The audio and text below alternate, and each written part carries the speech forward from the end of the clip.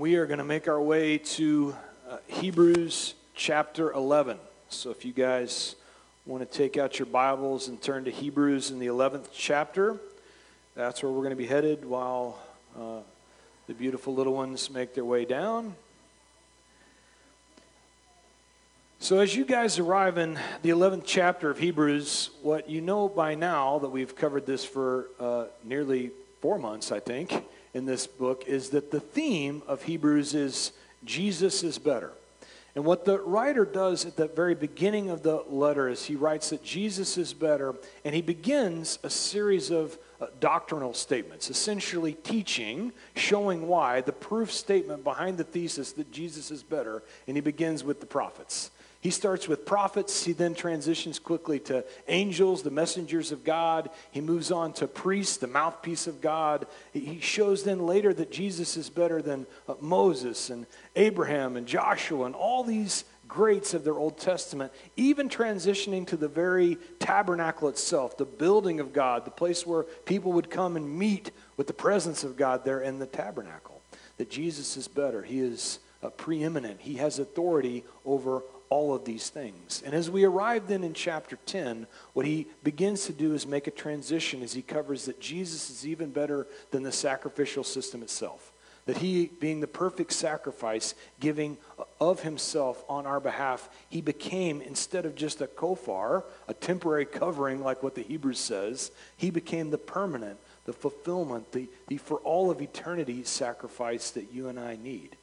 And so as the writer's communicating this throughout these first 10 chapters, he then makes a transition to go from simply communicating all these doctrinal truths that now he's going to say, let me show you how this plays out through Scripture. Let me show you how these teachings can actually be applied, but I'm not just going to show you the application and tell you to go do it. I'm going to actually show you people who have done it.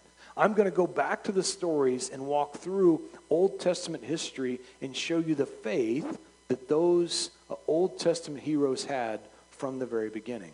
And so the first thing the writer does, though, at the beginning of chapter 11, we covered this a bit last week. In verse 1, he gives them a definition of faith. Now, faith is the substance of things hoped for, the evidence of things not seen. For by it the elders obtained a good testimony. By faith we understand that the worlds were framed by the word of God, so that the things which are seen were not made visible, the things which are seen were not made of things which are visible. And so what we see is this definition of faith takes place in these first 3 verses. And now the transition is, while faith is defined at the beginning, he's now going to show how it's displayed through the rest of the chapter. So we only have 36 verses to make it through. Fasten your seatbelts. Let's pick up in verse 4. By faith, Abel, going all the way back to Genesis, what we just read through our Bible study plan this last week. By faith, Abel offered to God a more excellent sacrifice than Cain, through which he obtained witness that he was righteous. God testifying of his gifts, and through it he being dead still speaks. And so what we see is the faith of Abel is displayed through the way that he worshiped.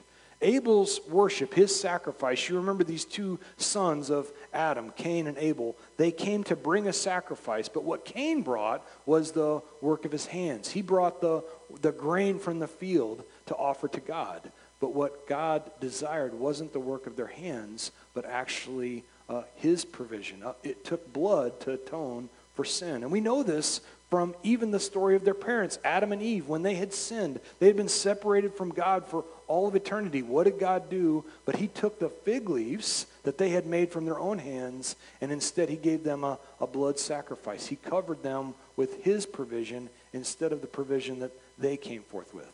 And this was the issue with Cain. He was coming with a sacrifice that was from his own hands. Now, as we look at this story, we think it seems kind of harsh in some ways, and yet please understand what God was concerned about was the heart. He's always concerned about the heart that we come to worship with. It's not necessarily the way, the manner, it's what is the heart behind the way that we worship. And so in the faith example of Abel, we see a heart that was willing to worship in the way that was loving of God, thankful to God. Now we transition from a worship style faith to then verse 5, by faith Enoch was taken away so that he did not see death, and was not found because God had taken him. For before he was taken, he had this testimony that he pleased God. And so we transition from Abel now to Enoch. And if you know anything about Enoch's story, back in Genesis chapter 5, he walked with God, is what we're told, and then he was not. He was there on the earth walking with God, and then God translated him before death. He took him off the scene completely. God was so pleased with him, but what you know is the follow-up story to this is the story of Noah.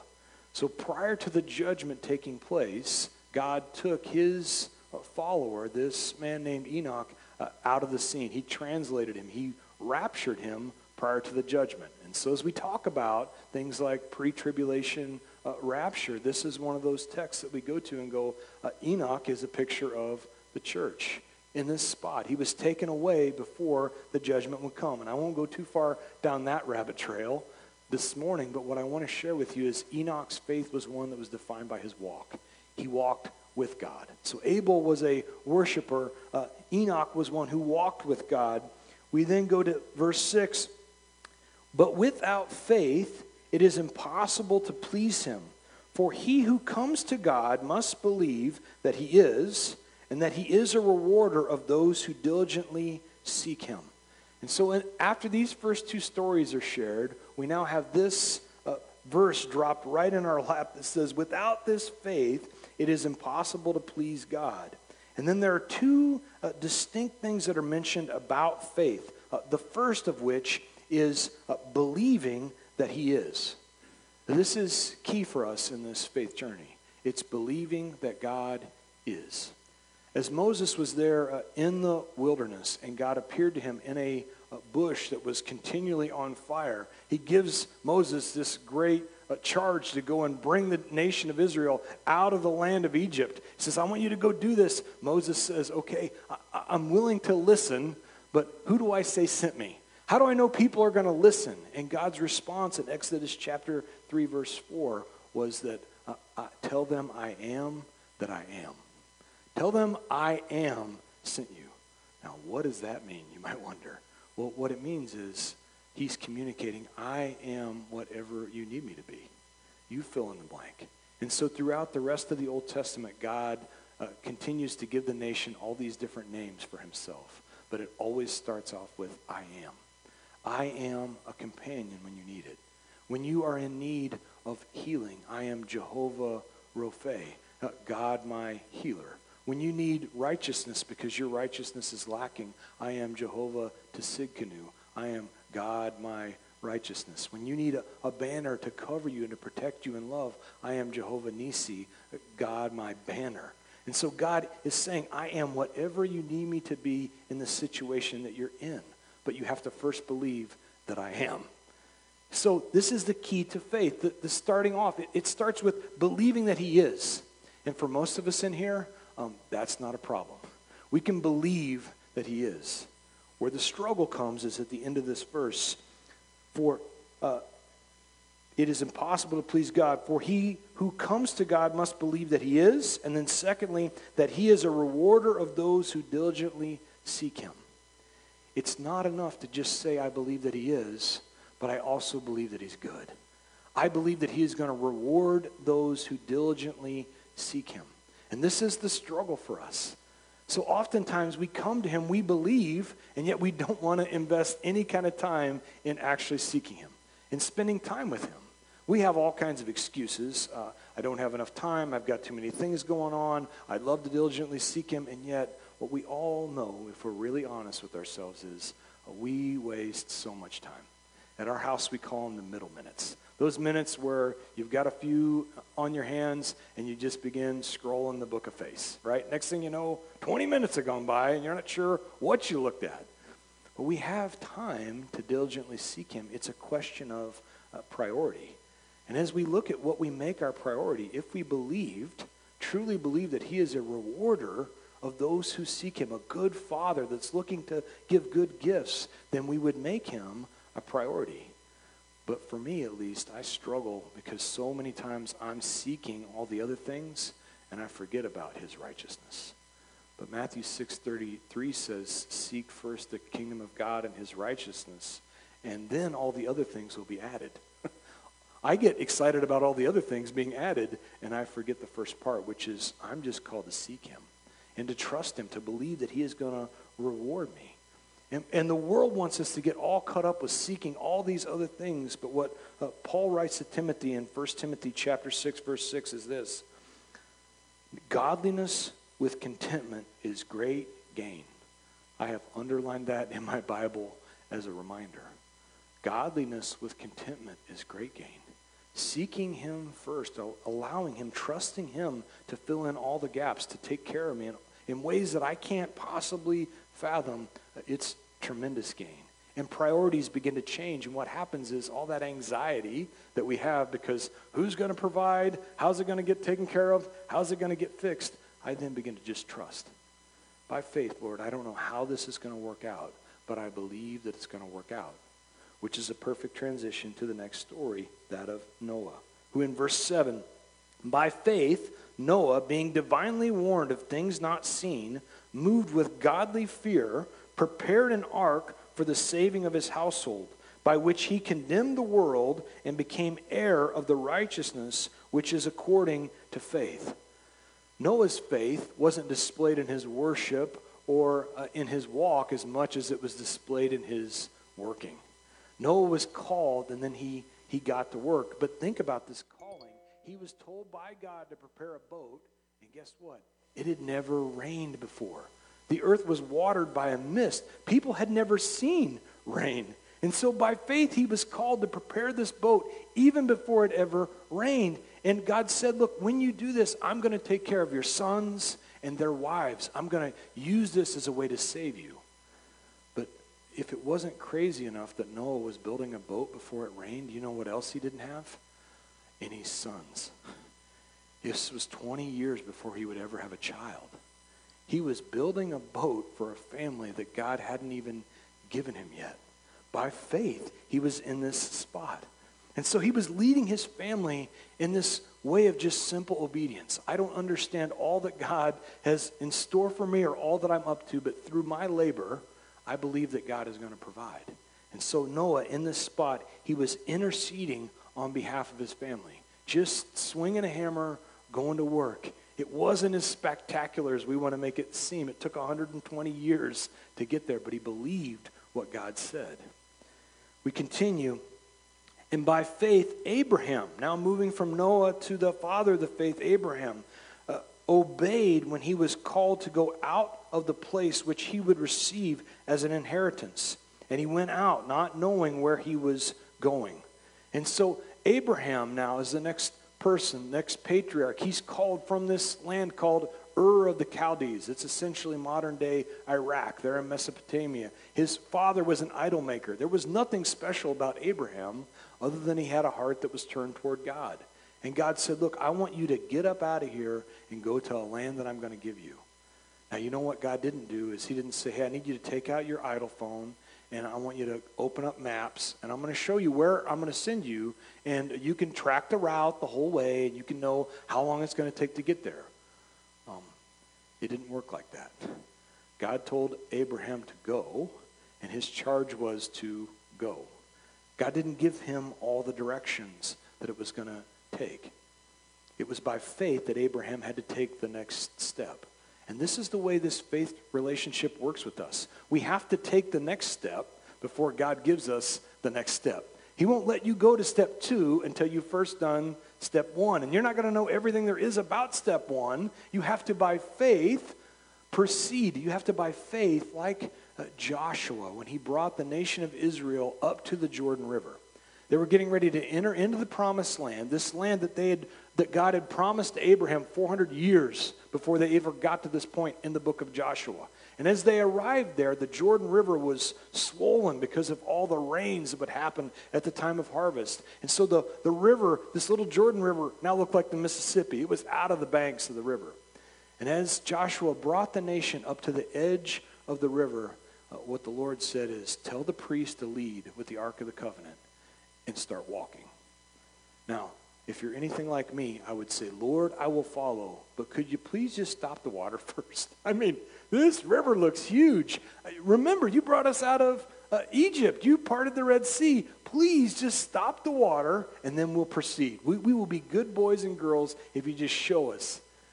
But God didn't do that. Instead, here's from Joshua chapter 3, verse 15. What the Lord said. I'll get there eventually. Oh, I lost it. But I found it. There we go.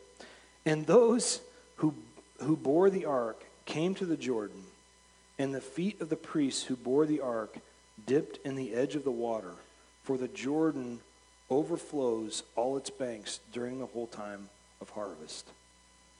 As they arrived, God's command was, you're going to have to get your feet wet. By faith, they had to actually start the journey. And as the priest's feet stepped into the Jordan, what God did was he stopped the waters. And the rest of the nation was able to proceed, able to make their way across into the promised land. But it first took a faith that would step into the water. And this can only happen in our life, for you and I, if we have in our head this understanding that everything this life has is temporary. That what God has got us on is actually an eternal journey. That we're working our way in this faith relationship. Because without an eternal mindset, without eternity factored in, all these steps of faith, they just seem crazy. It sounds like oftentimes a bad joke. Like, you really want me to do this? Like, that seems insane. And yet God's promise is to see us through it and to actually grow us in the middle of it. That's the reason the Lord will put us to these kind of tests, to allow these things in our life so that he can grow us for an eternal relationship. We're entering into this uncomfortable spot, but knowing, Lord, you're going to grow me in this. I don't know how. I don't know where. I don't know what it's going to look like in this next season, but by faith, I'm going to put my feet in the water and watch you dam up the Jordan River. I'm excited about that. And so we grow in this relationship, and this is the spot Abraham was in. He went out by faith. Verse 9, by faith he dwelt in the land of promise, as in a foreign country, dwelling in tents with Isaac and Jacob, their heirs with them of the same promise. For verse 10, he waited for the city which has foundations, whose builder and maker is God. You see, what Abraham knew as he made his way on this journey is that one step at a time, there was no satisfaction he was ever going to find on this earth that compared to what God had in store, what the Lord had in store for him. And this is often the hang-up for us, is that we get our minds so fixated on the temporary that we begin to put expectations and we begin to build plans on how things are going to go. And so we step out by faith, but then we ask, well, Lord, what happens if this place you're sending me, it doesn't work out? I can tell you, it probably won't. It probably isn't going to work out the way you thought. Well, what if I marry him and he doesn't fulfill my needs? Well, here's a little newsflash. He's not gonna. Not even close. I mean, look at my dear wife. I mean, I was skinny and had hair. Like, you're going to be disappointed. This is going to happen. What if that job I take, it doesn't work out? It's not going to. It's not going to work out. Now, how's that for some encouragement? But it's not going to work if our eyes are fixated on the temporary. That any person, any relationship, any job, get this, any church, when we put our faith in that, we are going to be let down. We are going to be disappointed every single time without exception. But what the Lord desires is us to instead have our focus on him and a foundation, a city that builder and maker is God. In putting our focus on him, we will never, not one single time, be let down. And in this spiritual journey that we're on with him, his promise is to take you and I as deep as we want to go. I shared with you last week at the end of service, God put it on my heart to talk about Ezekiel and the water that flowed out of the temple into the Dead Sea. What God was showing is this picture of a thing that was dead. His spirit is going to bring life to that. But as Ezekiel journeyed from the temple and made his way further and further down the stream, the water went from his ankle to his knees to his shoulders to completely over his head. That's our spiritual journey with the Lord. It's a process of letting him completely surround us, overtake us with his Spirit. And in the process, it is life. It's life. Now, verse 11. By faith, Sarah herself also received strength to conceive seed, and she bore a child when she was past the age, because she judged him faithful who had promised. She's now judging the Lord as faithful. Therefore, verse 12, from one man, and him as good as dead, were born as many as the stars of the sky in multitude, innumerable as the sand which is by the seashore. And so in this story, this is Genesis 18, if you want to make a note and go back there later this week, but this is a story of Sarah and Abraham, and they're visited by God. The Lord comes to visit Abraham at their tent. And as the Lord is visiting with Abraham, like most guys, didn't know he was having a guest. He's like, honey, go get dinner on the table. Get some bread made quick. We got the Lord here to visit. And so Sarah goes away behind in the tent. She begins to prepare supper for them. And the Lord sits down and he tells Abraham, look, this time next year, you're going to have a child. Remember how I promised you're going to be the father of nations? You are going to have a son. Now this is 25 years after God gave him the initial promise. By this time, Abraham, as verse 12 says, he's as good as dead. He's 100 years old. He's not even close to the age that should be having a child. And Sarah is approaching 90. And so as God shares with them this story, like Sarah's going to conceive. It's going to be the child of promise. Sarah's overhearing. She's eavesdropping on the Lord, and she chuckles. She laughs. And God, sitting outside the tent, he says, hey, why did Sarah laugh? And immediately Sarah pokes her head out from around the tent and says, oh, I didn't laugh. Oh, yeah, you did. I heard you. And this back and forth, no, I didn't. Yes, you did. You laughed, Sarah. Her faith, she couldn't believe that God was going to do this. And so as the child was born, just as the Lord said a year later, they named him Isaac, which in Hebrew means laughter. They named him Laughter because it's hilarious that these two would have had a child at this age. And yet in this story, what we read is God counted her faith because she was faithful about the promise. I read the story and she laughed. God looks at the story and said, I only needed a little bit of belief. I didn't need but a mustard seed to be able to work with. This is all Sarah had, and yet God honored it.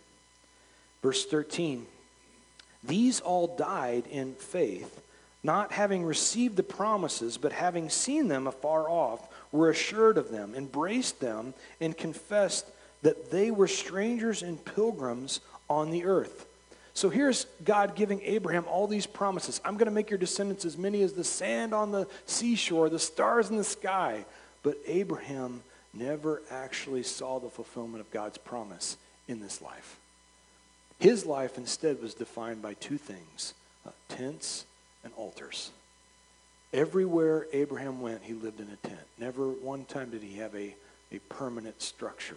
And it allowed him to live this simple lifestyle. God called him to go somewhere. He was able to just pack up and go to the next place. Because the city he was looking for, it didn't have man's hands as the builder and the maker. It was God who had determined his future. And so he was able to pack up and move, but then everywhere he went, he would construct an altar. He would worship God. And the encouragement I want you to take out of this is this simple lifestyle. As a father and a leader, he was also a worshiper. Everywhere he went, he worshiped. And so I'm encouraged by that wherever we place our tent, wherever we go, as leaders of our household, we are called on to just be worshipers. And it doesn't matter if it's here on a Sunday morning or in the car. I want to encourage you as you lead your families to be a worshiper. I oftentimes find myself in the middle of Walmart. I'm told that's not the place to worship. I don't really care at this point. Put up an altar, worship right there.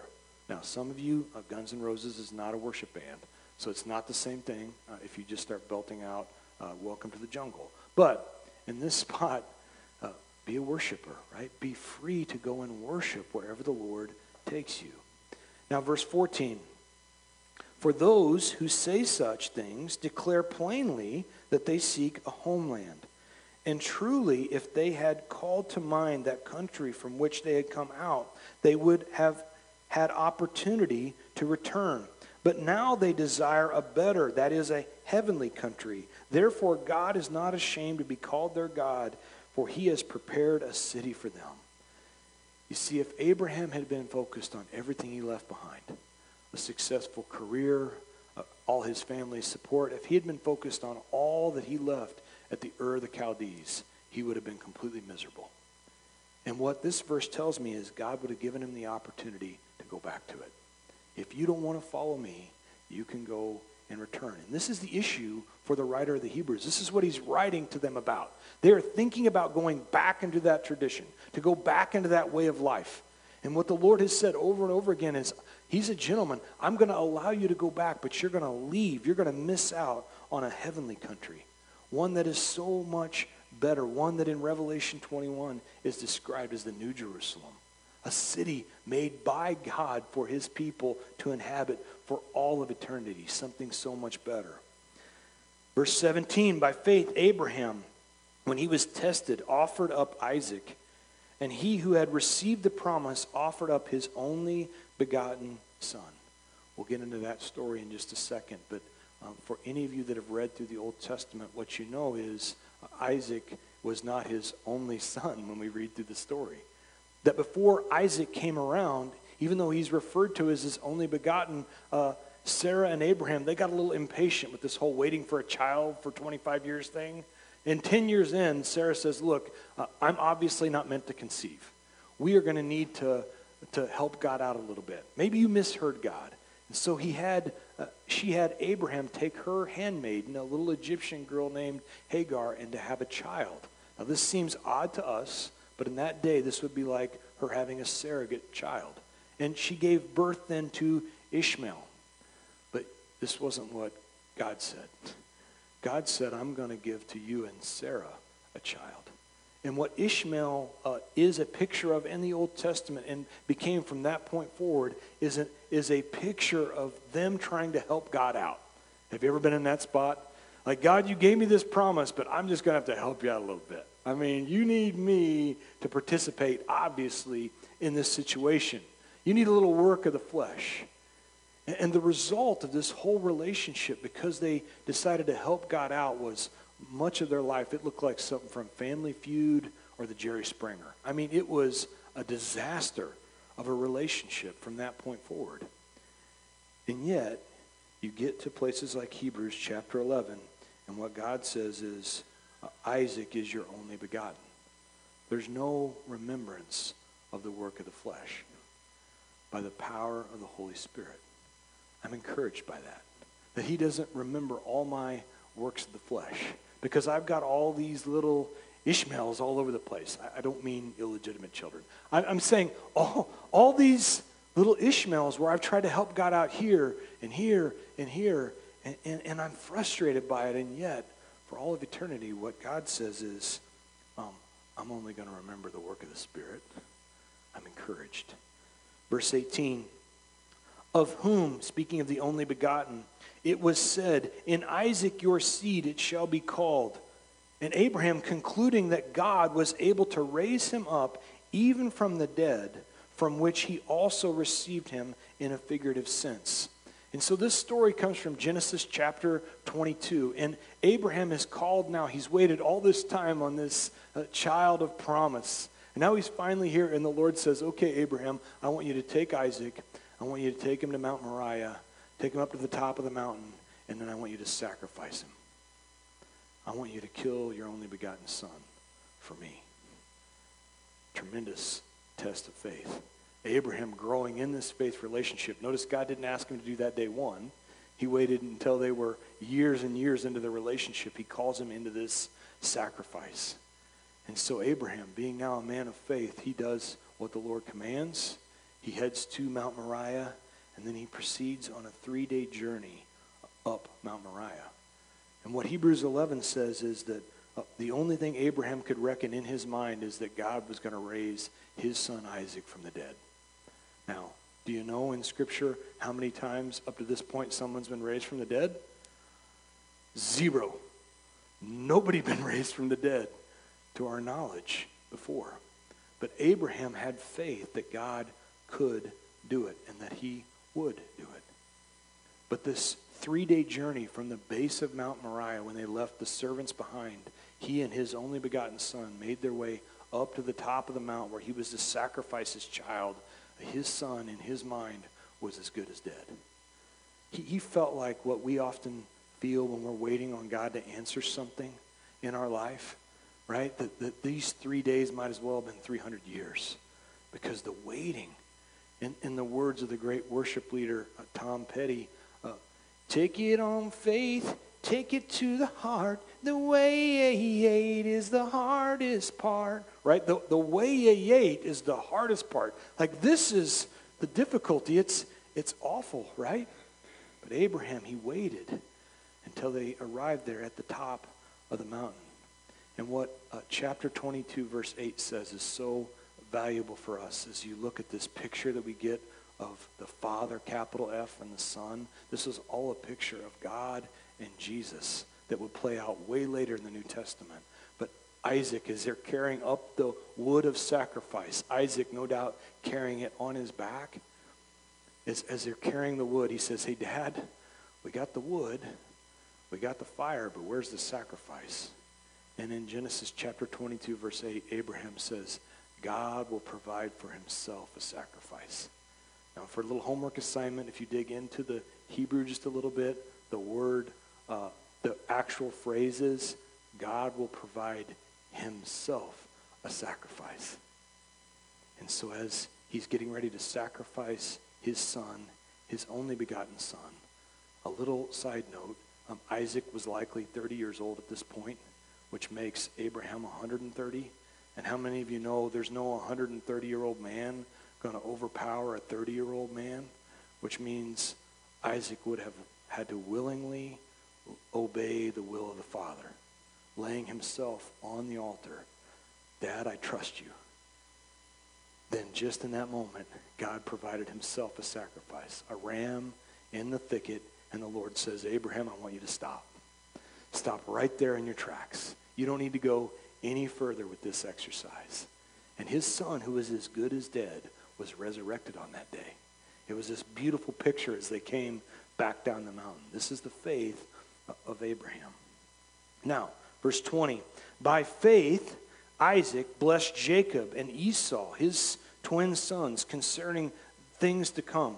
And by faith, Jacob, when he was dying, blessed each of the sons of Joseph, this being Ephraim and Manasseh, and worshiped, leaning on the top of his staff. And so now we have this picture of these fathers getting ready to pass off the scene, giving blessings, passing blessings on down to the sons. And what I wanted to stop here for and encourage you is, don't miss out on an opportunity to bless your children. That blessing your children or your grandchildren or your great-grandchildren, if you're fortunate enough to see them, or nieces or nephews or just dear friends, pass blessings on. Because when you do that, it'll do several things. First of all, when you lay hands on them, it communicates tender affection. They realize how much you love them as you just have the opportunity to lay your hands on their head and pray over them. Secondly, what they would often do is they would pray present affirmation. What they would pray is things that like, you, son, are like a crouching tiger, or a ravenous wolf, or you're a strong tree. What they were doing is they were praying things that they saw in their child, even if the child didn't see it. Understand, our kids have an image problem, right? We can all agree on that. They don't see themselves like we as parents or grandparents see them. And so it gives an opportunity to pray that encouragement into their life right now. This is who you are. You're not who the world says. You are a ravenous wolf. You are a strong lion, a crouching tiger. This is who God has made you out to be. So it's present affirmation. The third and final thing that it does is it gives an opportunity to pray future direction into their life. To pray over them and say, you're not going to be defined by these things. There's something greater for you. Praying over them, the Holy Spirit that would be upon them. I am not bashful about laying my hands on my children to pray over them. I will pray that the Holy Spirit would be impactful in their life, that God would call them into ministry. He would make them great men and women of God. He would make them leaders of their families. I pray for that for my kids. And there are people that would say, you know what, that's bold, and maybe that's a little brazen, and you shouldn't pray all that success into your kids' lives, spiritual success and eternal promises. And I've thought long and hard about how to answer that, people that want to refute doing that. And this is what I've come up with. You can use this if you want. I would answer them by saying, it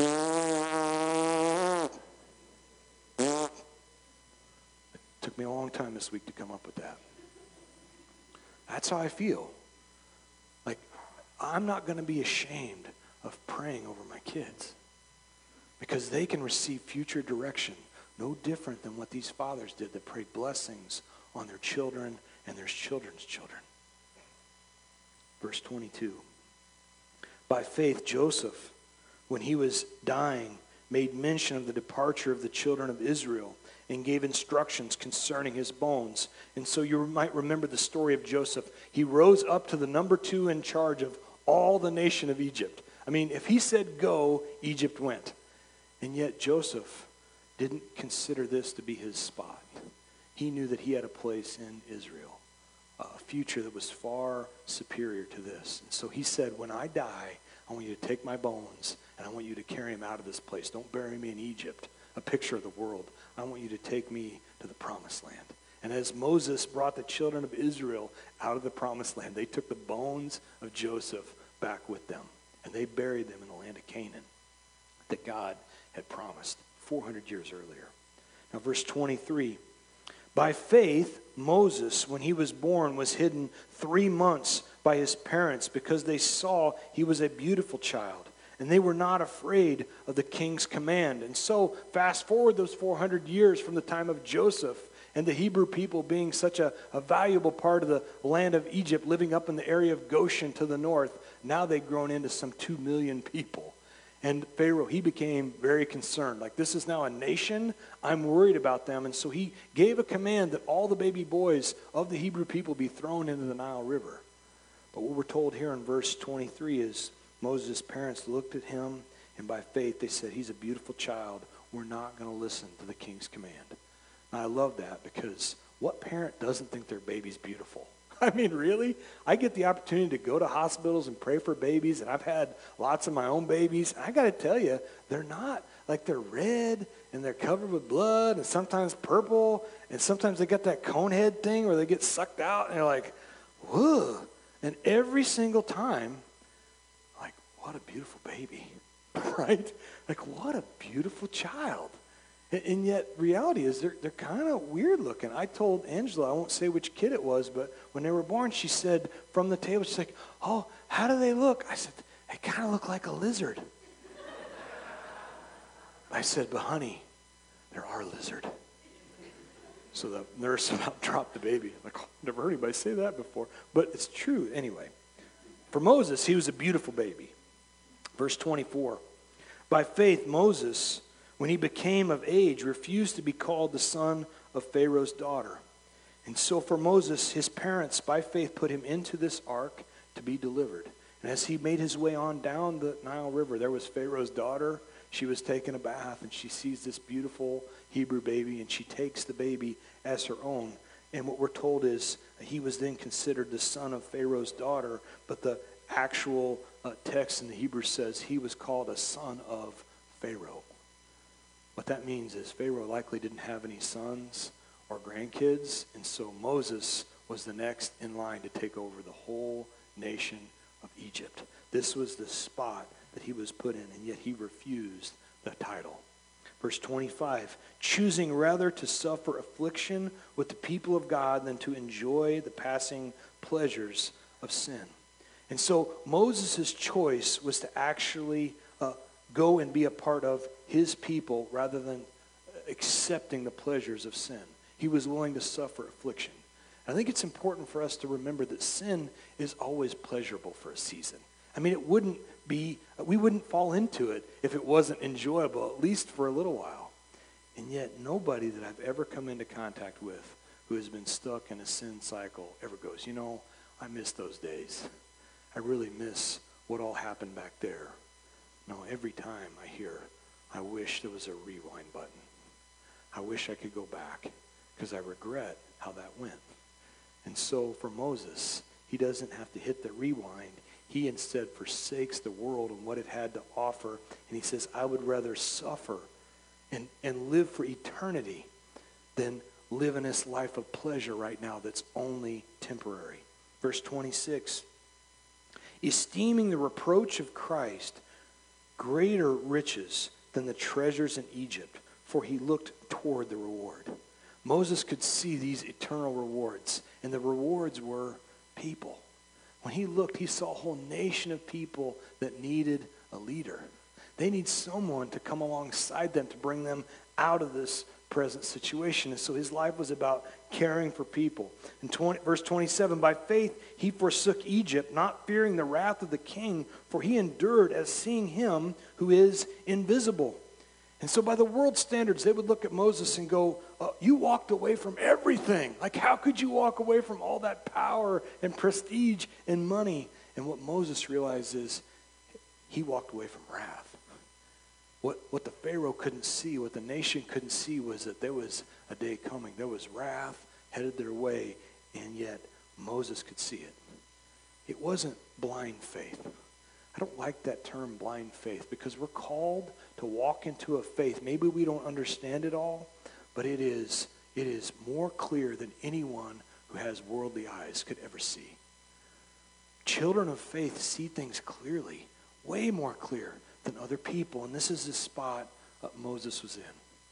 For the last several weeks, my family and I have been reading the biography of George Mueller, who was a leader, a man who ran an orphanage in Bristol, England. And this is an incredible faith story of him walking away from riches and instead giving his life over to God. But in this particular passage, he was there in the orphanage with his own family and the children of the orphanage, and they were sitting around the table and they had no food, nothing to eat.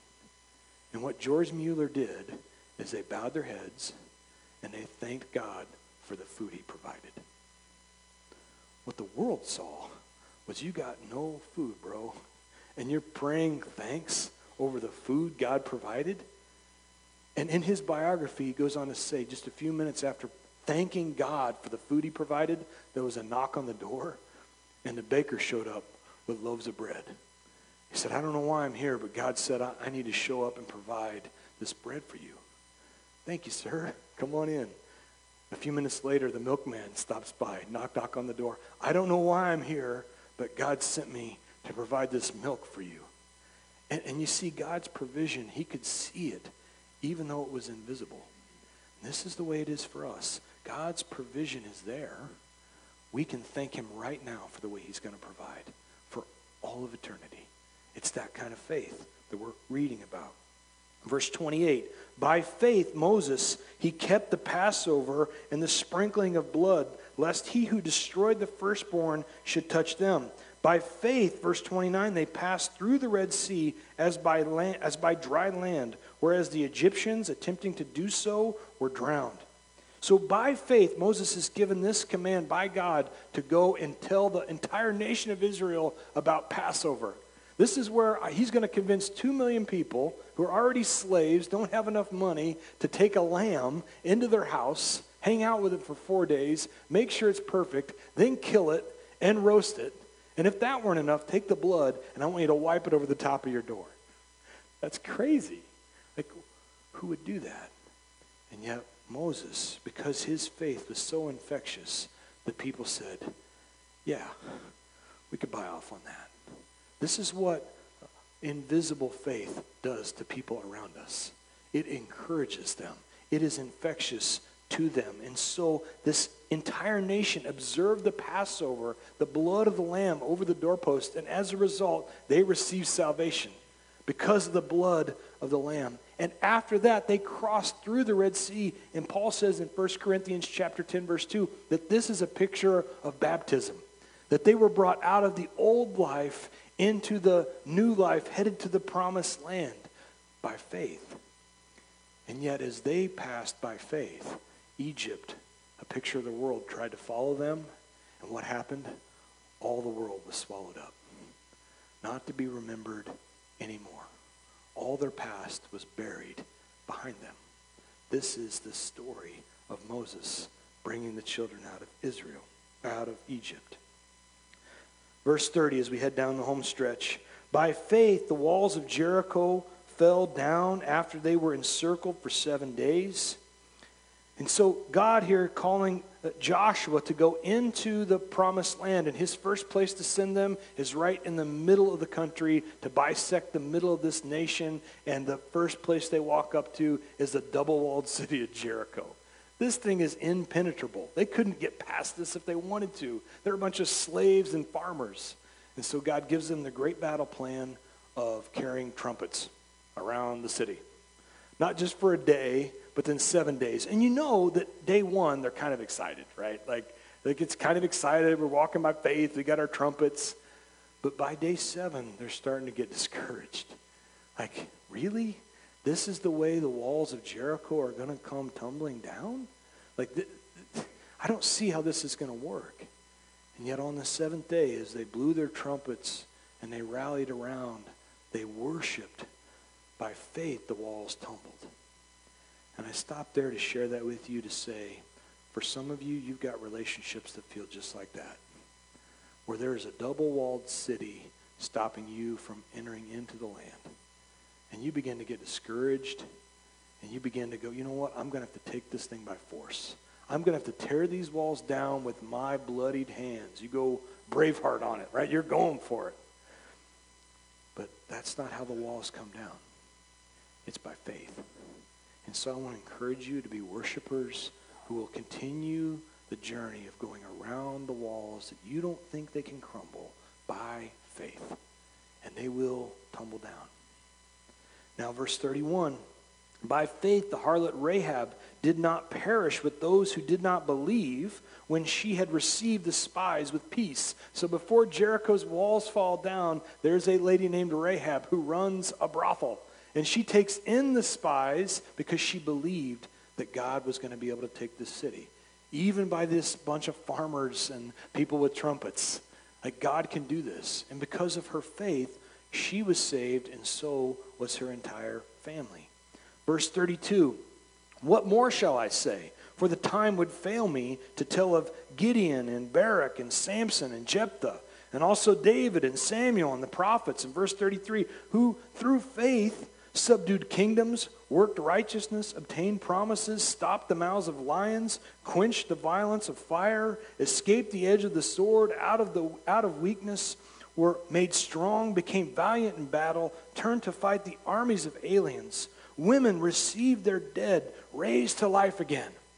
And so we see tremendous victories through all these stories of deliverance by faith through their circumstance. Out of their circumstances. And we read these verses and we get excited. And you'll have faith preachers who will tell you, if you just believe it, you can receive it, just like all these stories. But what they don't read is the rest of verse 35, which says, others were tortured, not accepting deliverance, that they might obtain a better resurrection. Still others had trials of mocking and scourgings, yes, of chains and imprisonment. They were stoned. They were sawn in two. They were tempted. They were slain by the sword. They wandered around in sheepskins and goatskins, being destitute, afflicted, tormented, of whom the world was not worthy. They wandered in deserts and mountains, in dens and caves of the earth. You see, for some, they were delivered from their circumstance, and others were delivered in their circumstance. For these great men and women of faith, they were delivered in the midst of their circumstance. And what tremendous faith, what this scripture says is the world wasn't even worthy of those people. And I think of people that I have known that have suffered and have gone through so much more than I've ever dreamed about, and yet they were such men and women of faith. And I come back to that passage and I go, you know what? The world is not even worthy of them. So encouraging. People like Stephen from Acts chapter 7, who as he preached the gospel to this group of Pharisees, the way they handled him is they took him out to the edge of the city and they began to stone him to death. And as they're stoning him to death, he looked up to heaven, and what he said out loud is, I see the heavens open. He praised God because he could see the city that he was headed to. He praised, he worshiped in the middle of being stoned to death. And as he is in this spot with his eyes on heaven, there in Acts chapter 7, verse 58, and they cast him out of the city and stoned him. And the witnesses laid down their coats at the feet of a young man named Saul. What has always got me about that story is here's a young man named Saul who would later become known as the great Apostle Paul. So encouraged was he by this faith that he saw that he didn't understand. While he was busy agreeing to the stoning of Stephen and even advocating it, this had such a profound effect on Saul that would become the Apostle Paul, that when you look at the message Stephen shared, Paul bases almost all his messages on Stephen's teachings. His faith was infectious. The faith of this man going through such a time was of such effect that this man would go on to write half of our New Testament. Such encouragement for people when they're going through their moment, through their time, through these circumstances. You can be that kind of person of faith if this is you in the midst of affliction. Now, finally, verse 39, and all these, having obtained good testimony through faith, did not receive the promise. God, having provided something better for us, that they should not be made perfect apart from us. And so for all these Old Testament greats, what we're told here at the end is that they did not receive the promise. What promise is he talking about? He's talking about the new covenant. He's talking about the promise of Jesus as the Christ. They looked forward to it. They were excited about it. Someday they knew they would see it. When Jesus went down and preached to the captives in paradise, he was preaching to this whole crew. It's like, here I am. They were finally going to see the promise. But for us, we have received the promise. And we now have an opportunity to be even greater than these greats of faith. Even greater than these who are in the hall of faith. You might wonder, like, how is that possible? Well, Colossians chapter 1, verse 27 says, it's Christ in you, the hope of glory. That the Holy Spirit can actually reside in you if you but ask him to. He will come upon you with great power if you say, Lord, would you just come upon me? Give me great power in this spot. And so this promise is to actually make us of even greater faith than any of these Old Testament heroes of the faith. Now, the issue that creeps up in most of our minds is we begin to think about all the ways we fall short. My mistakes, my failures, my past, my fears. This is the thing that stops us. What would people think? What if they knew this about me? What if they knew that about me? Well, what I want to share with you is as we've gone through this story and all these names, I'd encourage you to go back and actually read their stories, because what you'll find is they were liars and deceivers. They lacked faith. They were murderers, adulterers, fornicators, womanizers. They were terrible fathers, some of them. They were even prostitutes, for goodness sakes. A sordid group of characters. And yet, did you catch how much the Holy Spirit mentioned that here in this 11th chapter of Hebrews? Not one bit. God did not bring it up to our attention. The reason he didn't is because of the new covenant. Hebrews chapter 8 verse 12 is a re-quoting from Jeremiah 31 where the Lord said, for I will be merciful toward their iniquities, and I will remember their sin no more. What God's promise, the promise of the new covenant, is to intentionally forget, to no longer remember. And so the encouragement for us is we don't have to be shackled by that anymore. That old man, that old woman, they are dead and buried. People can talk about it all they want. I'd say, congratulations, you're talking about a dead man. I didn't like that guy either. The encouragement is we can be new creation in Christ Jesus. Men and women of faith. Jesus with skin on everywhere we go. And so, Father God, we thank you and we praise you for the promise.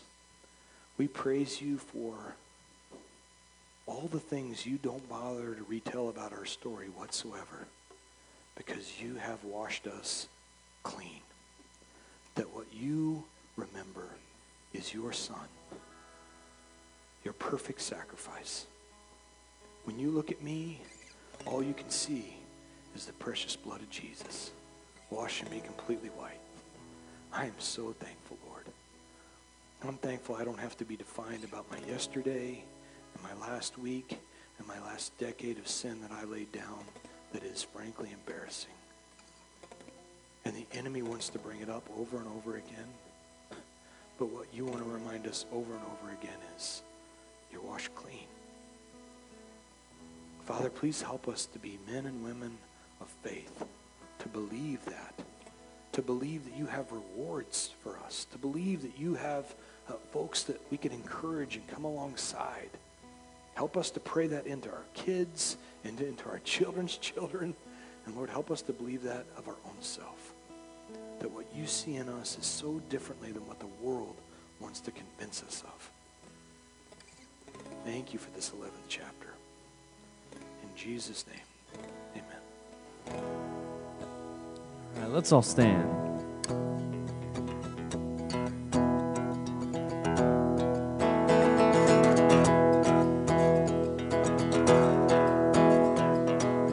Everybody has trials and temptations. Everybody knows heartbreak, isolation. We can lay our burdens down. Lay our burdens down. What a friend we have in Jesus. East to west, my sins are gone.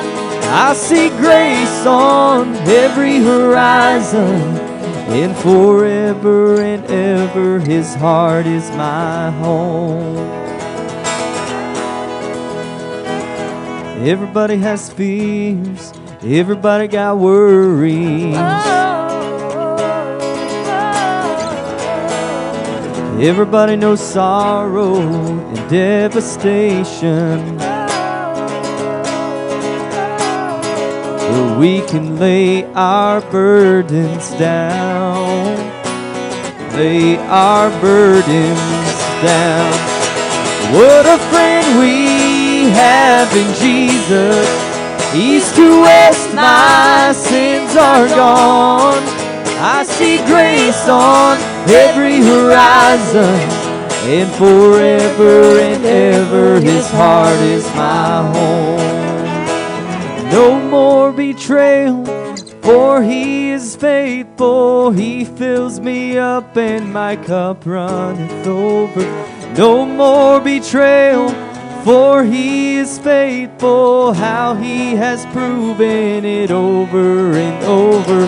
No more betrayal, for He is faithful. He fills me up and my cup runneth over. No more betrayal, for He is faithful. How He has proven it over and over. What a friend we have in Jesus. East to west, my sins are gone. I see grace on every horizon, and forever and ever His heart is my home. Forever and ever His heart is my home. And all of God's people said, amen.